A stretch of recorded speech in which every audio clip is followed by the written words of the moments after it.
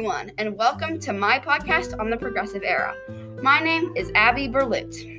I think we should start this podcast by talking about immigration.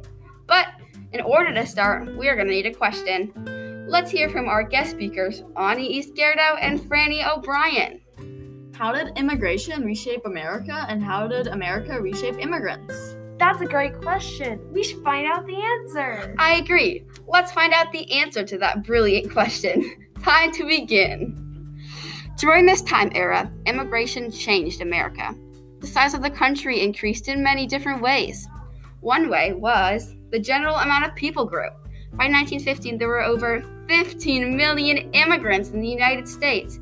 Wow, that is a lot of people. These immigrants also came from non-English speaking countries such as Russia, Italy, and Poland. These countries, however, had different cultures and ways of life. This brought more diversity to the U.S. Another way the population increased was through more jobs and workers.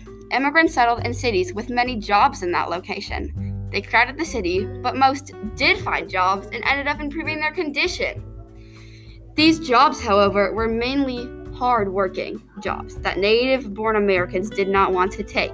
But America also reshaped immigrants. Let's find out how.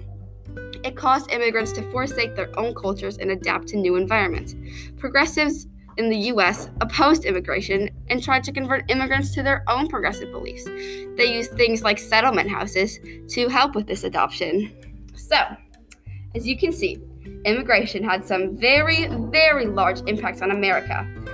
I hope we helped you out, and be sure to watch our next podcast on urbanization in the Progressive Era. Wow, thanks for answering my question. No problem. Hope to see you guys soon.